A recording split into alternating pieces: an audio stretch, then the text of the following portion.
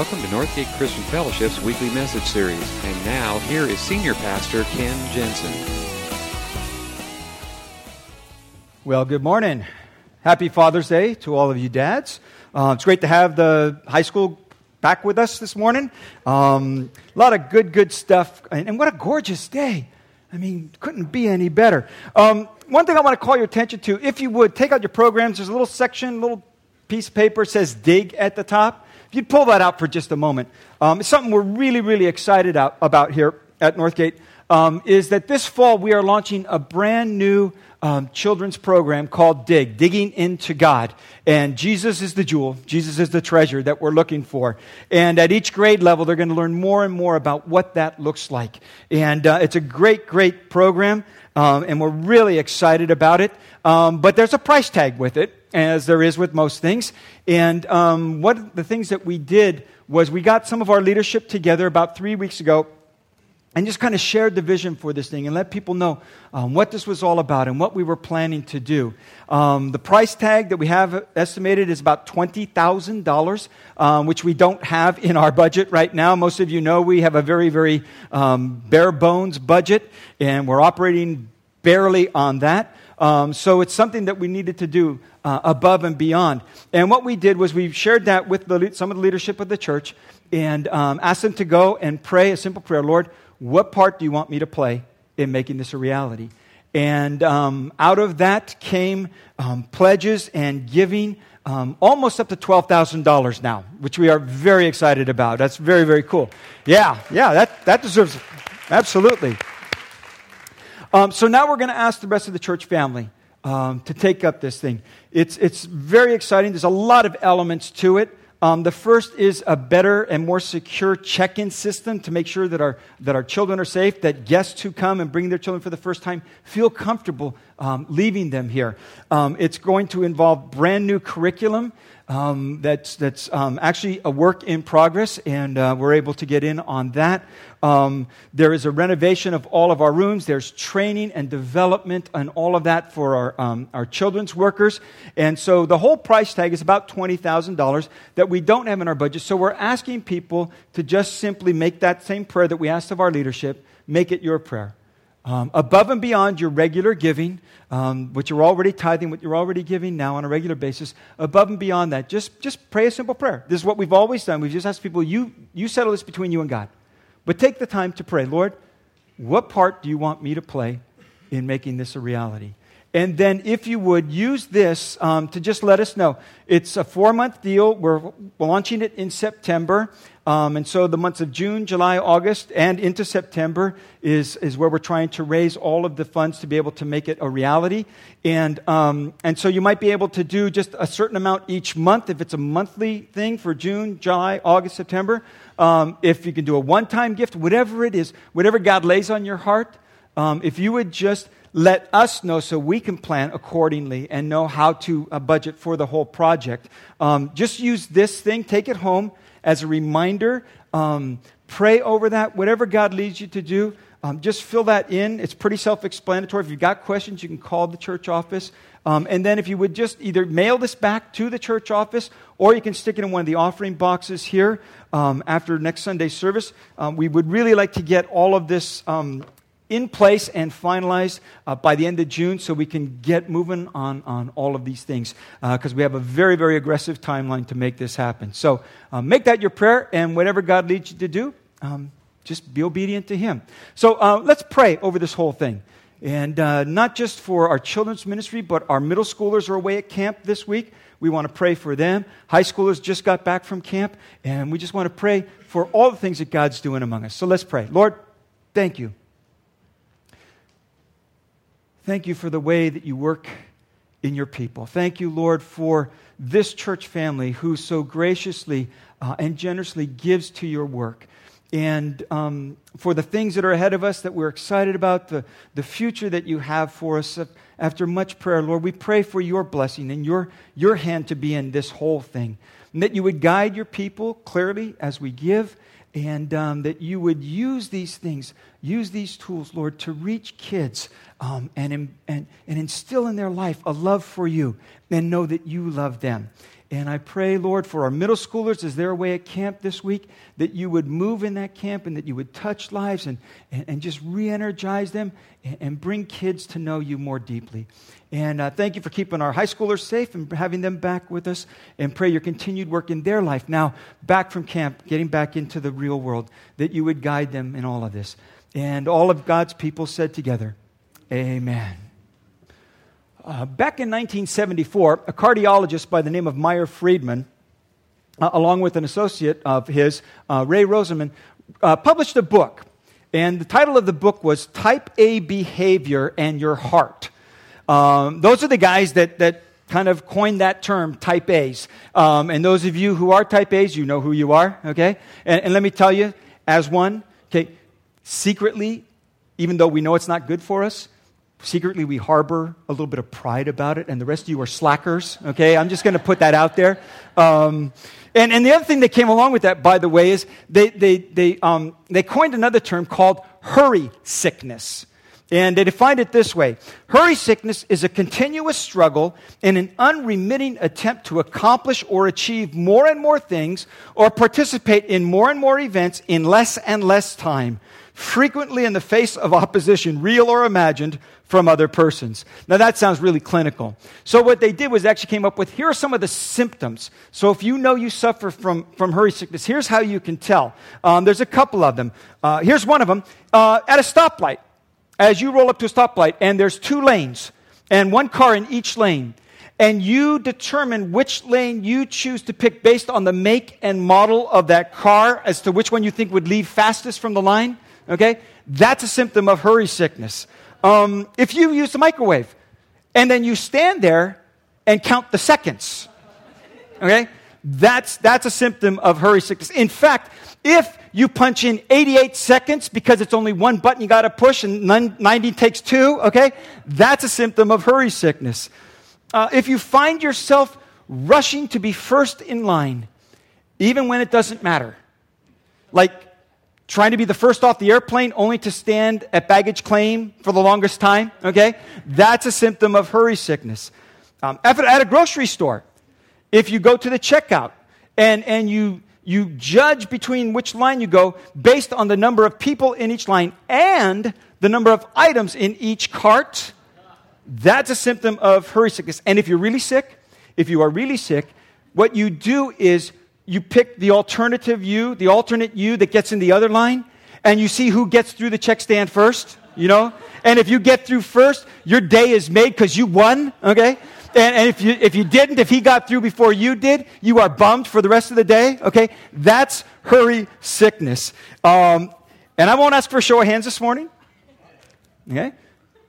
But I would venture to guess that most, if not all of us here this morning would, if we were honest with ourselves and honest with each other, say, most of us, too often, we find ourselves in way too much of a hurry.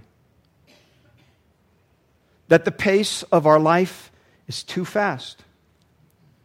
That we feel stressed, and we could use some rest.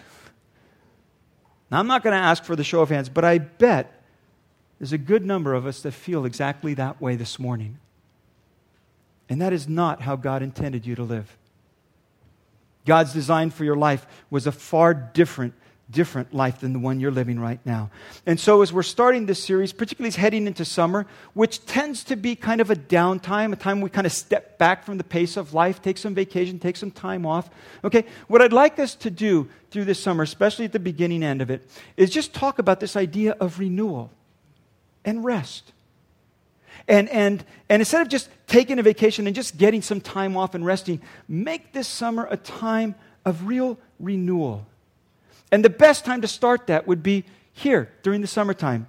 And I want to just use this morning just a very familiar psalm, and only the first 3 verses of it. Psalm 23. The Lord is my shepherd, I shall not be in want. He makes me lie down in green pastures.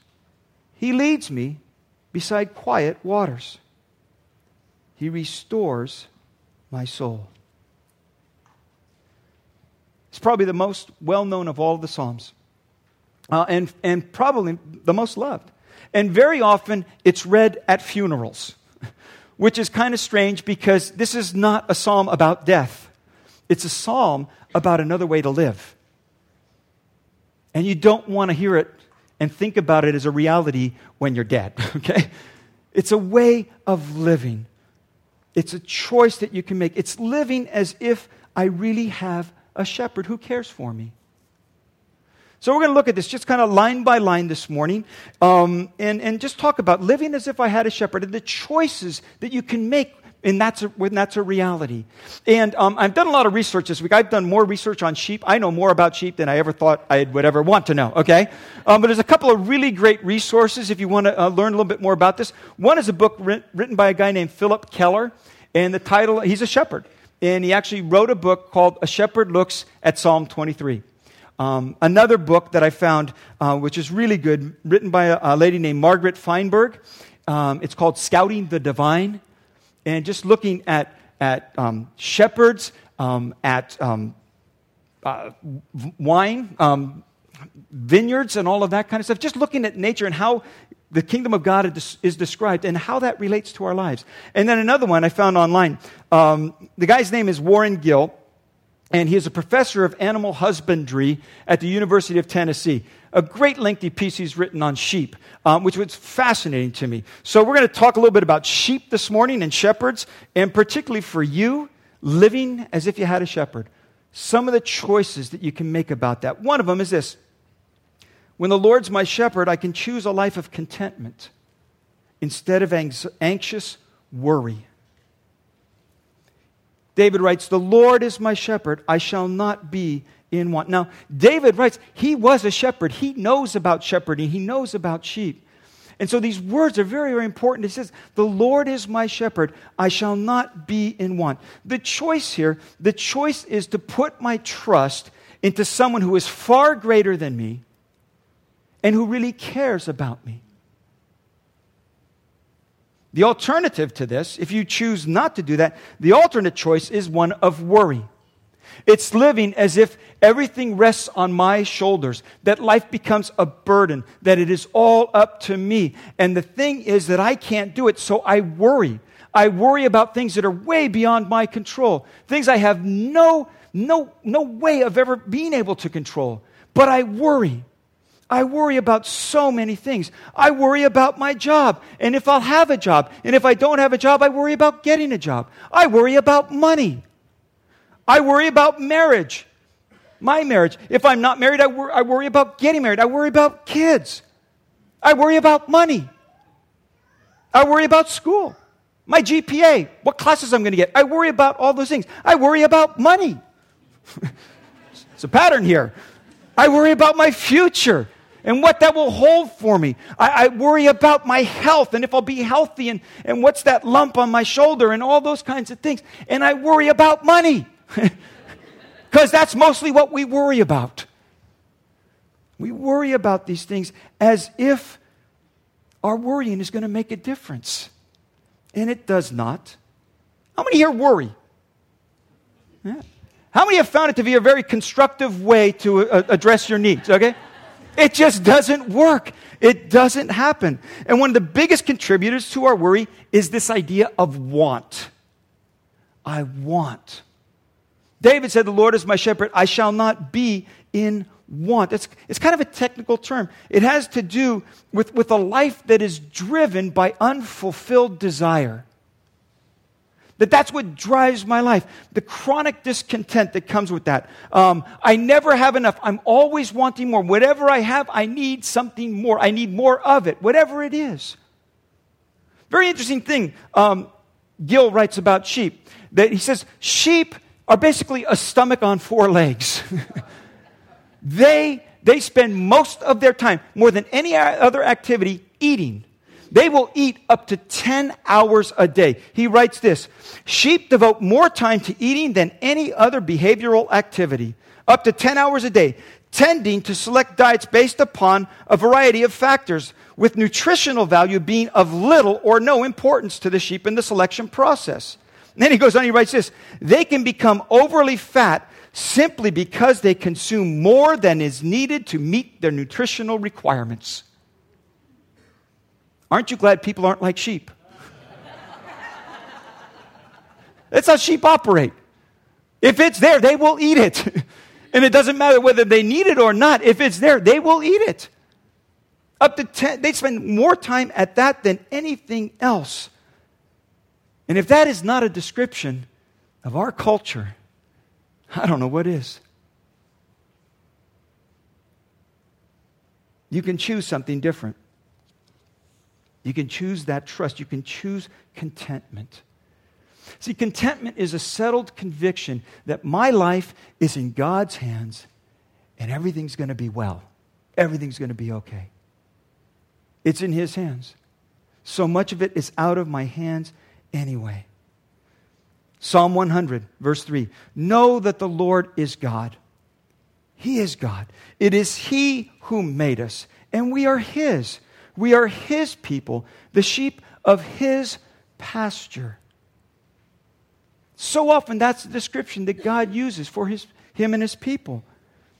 This whole idea of realizing that God is God and I am not. And He is in far better control than I can ever be. And He knows what is far best for me than I will ever be able to determine. And if my life is in His hands, I will be taken care of. So another thing sheep do, as they eat, the second most use most of their time, besides eating, is they chew the cud. It's called ruminating. It's a word we use to talk about thinking deeply on things. And here's the antidote to worry. Instead of worrying about all those other things, ruminate. Think deeply. Just on this one psalm, the Lord is my shepherd. I shall not be in want. And just think about what that means. Maybe word by word. The Lord, God, creator of the universe, sustainer of all things, life giver. The Lord is. Not in theory, not some possibility. He is my. For some reason, known only to Him, this creator of the universe wants to be in a relationship with me. He is my shepherd who cares for and watches over and protects me. Jesus used this same term to describe His relationship. He said, I am the good shepherd. The good shepherd lays down his life for the sheep. He said, if you have any doubt about God being a good shepherd, look at what I have done. Look at what I am doing. I lay down my life for the sheep. Think about that. And if you put your life in His hands, then trust in that. He is God who loves you and cares for you, and He will provide what you need. And sometimes it doesn't look like it, and sometimes it just gets really, really tough. But God will care for you, His sheep. And maybe you've never made Him your shepherd. Maybe this morning, maybe that's the decision you need to make. Just put your life in His hands. Just say, Lord, I need your forgiveness. I need your grace. I need your guidance. I need your life. I need this life you want for me. And you could do that this morning. But it comes when you do that to living then with a sense of contentment and gratitude and trust. And when the Lord is my shepherd, I can choose a life of contentment instead of worry. And I can choose a life of rest instead of a life of frantic activity. It says, He makes me lie down in green pastures. The choice here is to let go of control. It's an act of surrender. Very interesting wording. He makes me lie down. Because I don't want to lie down. I want to keep going. I got places to go. People see things to do, In fact, we're kind of schizophrenic on this whole thing because we need some rest and we really want to rest, but we don't want to lie down. We just want to be renewed as we rush around. There's a reason why God made it a commandment. It's the fourth commandment. There is a day called the Sabbath, and on that day you shall cease from your labors. You will rest. And Jesus said the Sabbath was made for man, was made for women, was made for you. because you need rest. It was a commandment, not a suggestion, because it's a necessity. See, I want control, and if I think by my ceaseless activity I can get the upper hand, that somehow I can be in control, then that's why I keep running. But the truth of the matter is, I want to be in control, but I'm not. I am not in control of my circumstances. I cannot control people. I want to. I want to control the people in my life. I want them to act the way I want them to act, but I have no control over them. Trust me, riding on the bumper of the car in front of you will not make him go any faster. Fuming in the checkout line will not make that checker any faster. You don't have control over them. And you certainly cannot control outcomes. These things are all out of your control anyway. And the frustration and the pace of life comes from trying to keep control, and it's just an illusion. We have no control. Look at this next verse, Psalm 127. In vain you rise up early and stay up late, toiling for food to eat, for he grants sleep to those he loves. Now the idea here is the thinking that if I get up earlier, or if I stay up later, if I run faster, if I work harder, if I put more into it, then I will gain control. And he says, that's all in vain, because you have no control. Instead, rest. For he gives rest to the weary.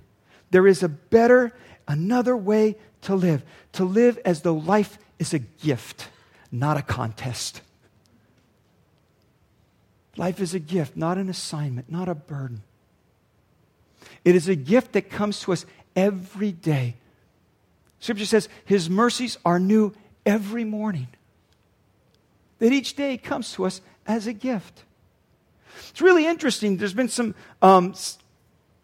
studies done by a guy named Juan Carlos Lerman at the University of Arizona, looking at rhythms and the biological clock of people, not that biological clock, okay, just the rhythm of life. And he says there's a lot of indications that our bodies function on a 25-hour cycle. And we only have 24 hours in the day. That's why you're always looking for that extra hour.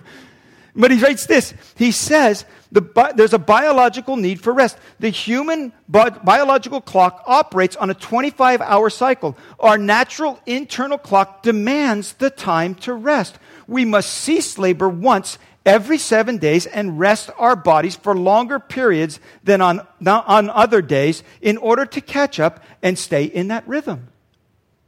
God knew that a long time ago.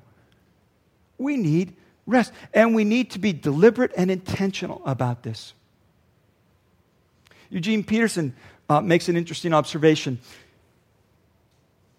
In Hebrew culture, in the Jewish culture, the day begins at sunset, not sunrise. And the thinking kind of behind this is that when the day begins, I rest. I go to bed. I rest because God is still at work. And I begin my day from a posture of surrender and rest. And let God do his work. And he does it much better than we do. And when I read that, I started praying each night as I went to bed. Because I have a trouble with sleep sometimes. And I just started praying, okay, God, I'm turning things over to you now. I'm going to bed. I'm going to sleep. It's all in your hands. You can control it better than I can. And because it's in your hands, I can rest. And I'm just letting go. You got to be kind of intentional about this. And I learned this the hard way about 6.5 years ago. I hit a wall like I'd never hit before, and it just wiped me out. I mean, so badly that my doctor said I needed to take, it was an emergency 6-week sabbatical. Just 6 weeks off. And I went to the church board and I told them, you know, I'm dead inside. I'm just wiped out. I can't, I'm exhausted. And my doctor says I need to take it and I need to take it now. And so the board graciously said, well, if that's what you need, you know, go for it. We'll make sure things are covered. And they did. And so I had 6 weeks off. And the minute the board gave the approval, I went back to my doctor and I said, okay, I got the 6 weeks. Now what am I supposed to do? He says, you've missed the point. Nothing. This is not a project. You need to rest. And I learned that the hard way. And the problem was I was so anxious to get back, I probably didn't rest long enough. And so my recovery from all this has been way, way stretched out, far longer than it should be. But the idea is that you've got to find ways to rest. You've got to practice slowing. Here's some very, very practical ways you can do this. Make a trip to Home Depot. That will slow you down, guaranteed. But that's another story. When you get it, when you come up to the line, deliberately choose the longest line. Make yourself slow down. When you drive on the freeway, choose the slow lane. And stay there. 55, okay? Just deliberately put slowing into your life. Meyer Friedman says, you got to get creative on this. Here's one of his suggestions. He says, schedule appointments with non-existent people. Then when they don't show up, you'll have a whole hour of time all to yourself. He said, you got to be deliberate and intentional. See, because the Lord is my shepherd, I can choose a life of rest instead of this frantic activity and this pace that I run at. And when I choose rest, then I choose a life of reflection instead of noisy distraction. He makes me lie down in green pastures. He leads me beside quiet waters. Now the choice here, the choice is to carve out time alone with God. To spend some time in His presence. Interesting thing about sheep is they don't like turbulent water. They don't like rushing streams. They don't like it. They don't like noise, period. They get really spooked. They get nervous. They get jittery. They get irritated when there's a lot of noise. And so when He says He leads me beside quiet waters, He knows what He's talking about. And in fact, here's the thing. Sheep will actually cut back on their intake of water if the only water to be found is running, rushing water. They will actually drink less. They dislike it so much. And the main responsibility of a shepherd, like 90% of his job, is simply to make sure that his sheep have good grazing pasture and ample still water. That's mostly his job. To find and lead his flock to good grazing land and to water. But to benefit from that, the sheep have to follow. And that's where they learn the shepherd's voice. Jesus said it this way, I know my sheep, and my sheep know me. My sheep listen to my voice. I know them, and they follow me. Now, a life filled with noise, a life filled with frantic activity, a life filled with hurry and movement and all of that stuff, all of that makes it very, very hard to hear God's voice. Anybody here been watching the World Cup at all? Have you heard those horns? The vuvuzelas, Venezuela, I don't know what they're called, but they're so irritating. You know, and I've noticed, because I started watching the first couple games, they were like really, really loud, and I've noticed they've kind of tried to turn down the volume. The producers have turned down the volume on the crowd noise because they're just so irritating. In fact, I was watching one of the games the other day. My wife walked in. It was the first game that she had seen. She sat down and she goes, "What is that noise?" And I said, "Oh, it's coming from the TV. There's these horns, and everybody blows them like all soccer match long." It is so irritating. But the thing is, you kind of get used to the irritation after a while. You just kind of tune it out until it stops, and you go, "Oh." When life is filled with that noise, when it's filled with that irritation, you don't even realize it. You just get used to it. And the thing is, it drowns out the voice of God. And taking time to be alone with God, not because it's a chore, not because it's going to earn me brownie points with Him, but simply because I want to learn how to rest in Him. I want to learn how to hear and recognize His voice. I want to follow His lead in my life. Why is that so necessary? Because the greatest commandment, we are told, is to love the Lord your God with all your heart, soul, mind, and strength, and to love your neighbor as yourself. That is the greatest, the first and greatest commandment. To love God and to love people. But see, when you run at this hectic pace, when you live that hurried life, when it's filled with noise and frantic activity, you know what the first thing to go is? Relationships. The first thing to go is love. And yet that's the greatest commandment. That's the one thing. He says, if you don't do anything else, do this. And yet, we so fill our lives with activity and noise and distractions and all this stuff that we are missing the greatest commandment. And what happens is we become irritated by the people around us. And our relationships with them go south. In fact, if you want a good measure of your life right now, your life with God, how are your personal relationships going? How do you relate to the people around you? Your mom, your dad, your kids, your wife, your husband, your coworkers.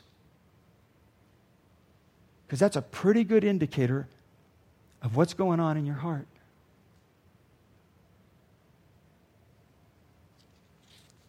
Choose a life of reflection, some time with God. And then I choose a life of connectedness instead of wandering. He makes me lie down in green pastures. He leads me beside quiet waters. He restores my soul. See, sheep are entirely dependent on a shepherd. A sheep on his own will die. Sheep need a shepherd. On their own, they are utterly defenseless. They have no way of warding off attackers. They can't do it. They don't have sharp teeth. They don't make angry faces. They can't do anything. They're totally helpless and defenseless. And not just the predators, they're a danger to themselves. Because of this propensity that sheep have to wander. See, sheep wander. Not necessarily deliberately, as far as we can tell. They just slowly distance themselves from the shepherd, from the herd, mostly by following their appetites. With their heads down, following the green grass in front of them, they just keep following and chasing their appetites. And they keep going and they keep going.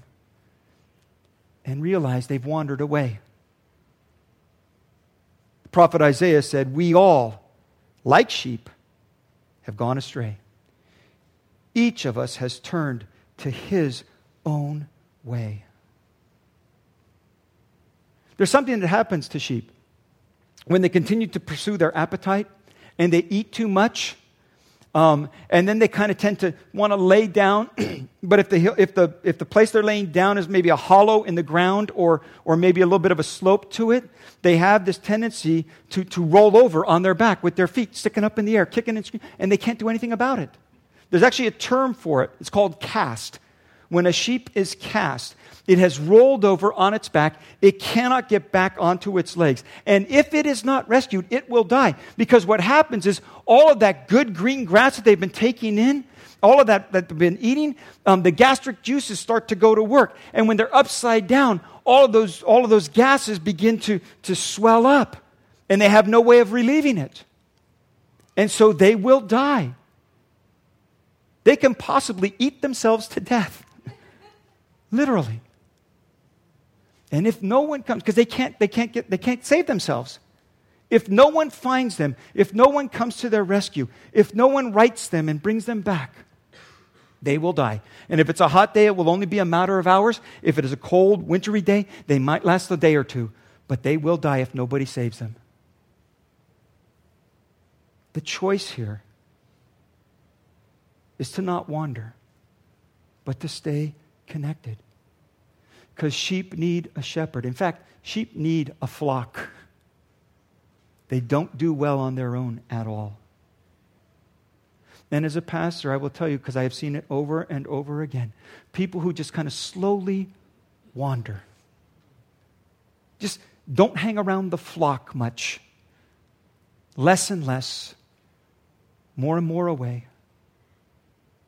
And end up someplace they didn't think they'd end up. Now, they don't all die. They don't end up in dire circumstances. But they leave themselves disconnected from the herd. They leave themselves disconnected from the shepherd. And that's just not a good place nor a safe place to be. Jesus told the story about this.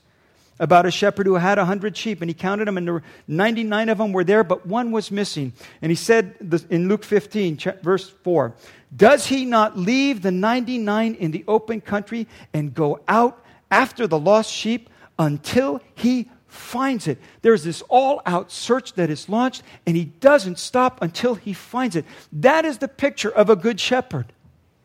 That is a shepherd who lays down his life for the sheep. That is a shepherd who says, no matter how far you've wandered, no matter where you've gone or what you've done, I am going to never give up on you. I'm going to come and pursue you with my love. And I'm going to keep coming after you until I find you and you come back. And in fact, it says, when he does, when he finds it, he comes back rejoicing and he throws a party. And that is a picture. In fact, he says, and I tell you in the same way, there is more rejoicing in heaven over one that is found than the 99 that didn't need to be found. That's the Good Shepherd. Warren Gill says sometimes people ask, are sheep dumb? And he writes this, a sheep is precisely the correct amount, A sheep has precisely the correct amount of intelligence it needs to function as a sheep. Deep, I know. But he goes on, he says, a sheep can actually recognize an individual and carry that memory with them for up to 2 years. In other words, a sheep has just enough intelligence to recognize a good shepherd. Would you bow your heads with me? Thank you for listening to this week's message. We trust that you'll join us again soon for another uplifting message from Northgate Christian Fellowship, located in Benicia, California.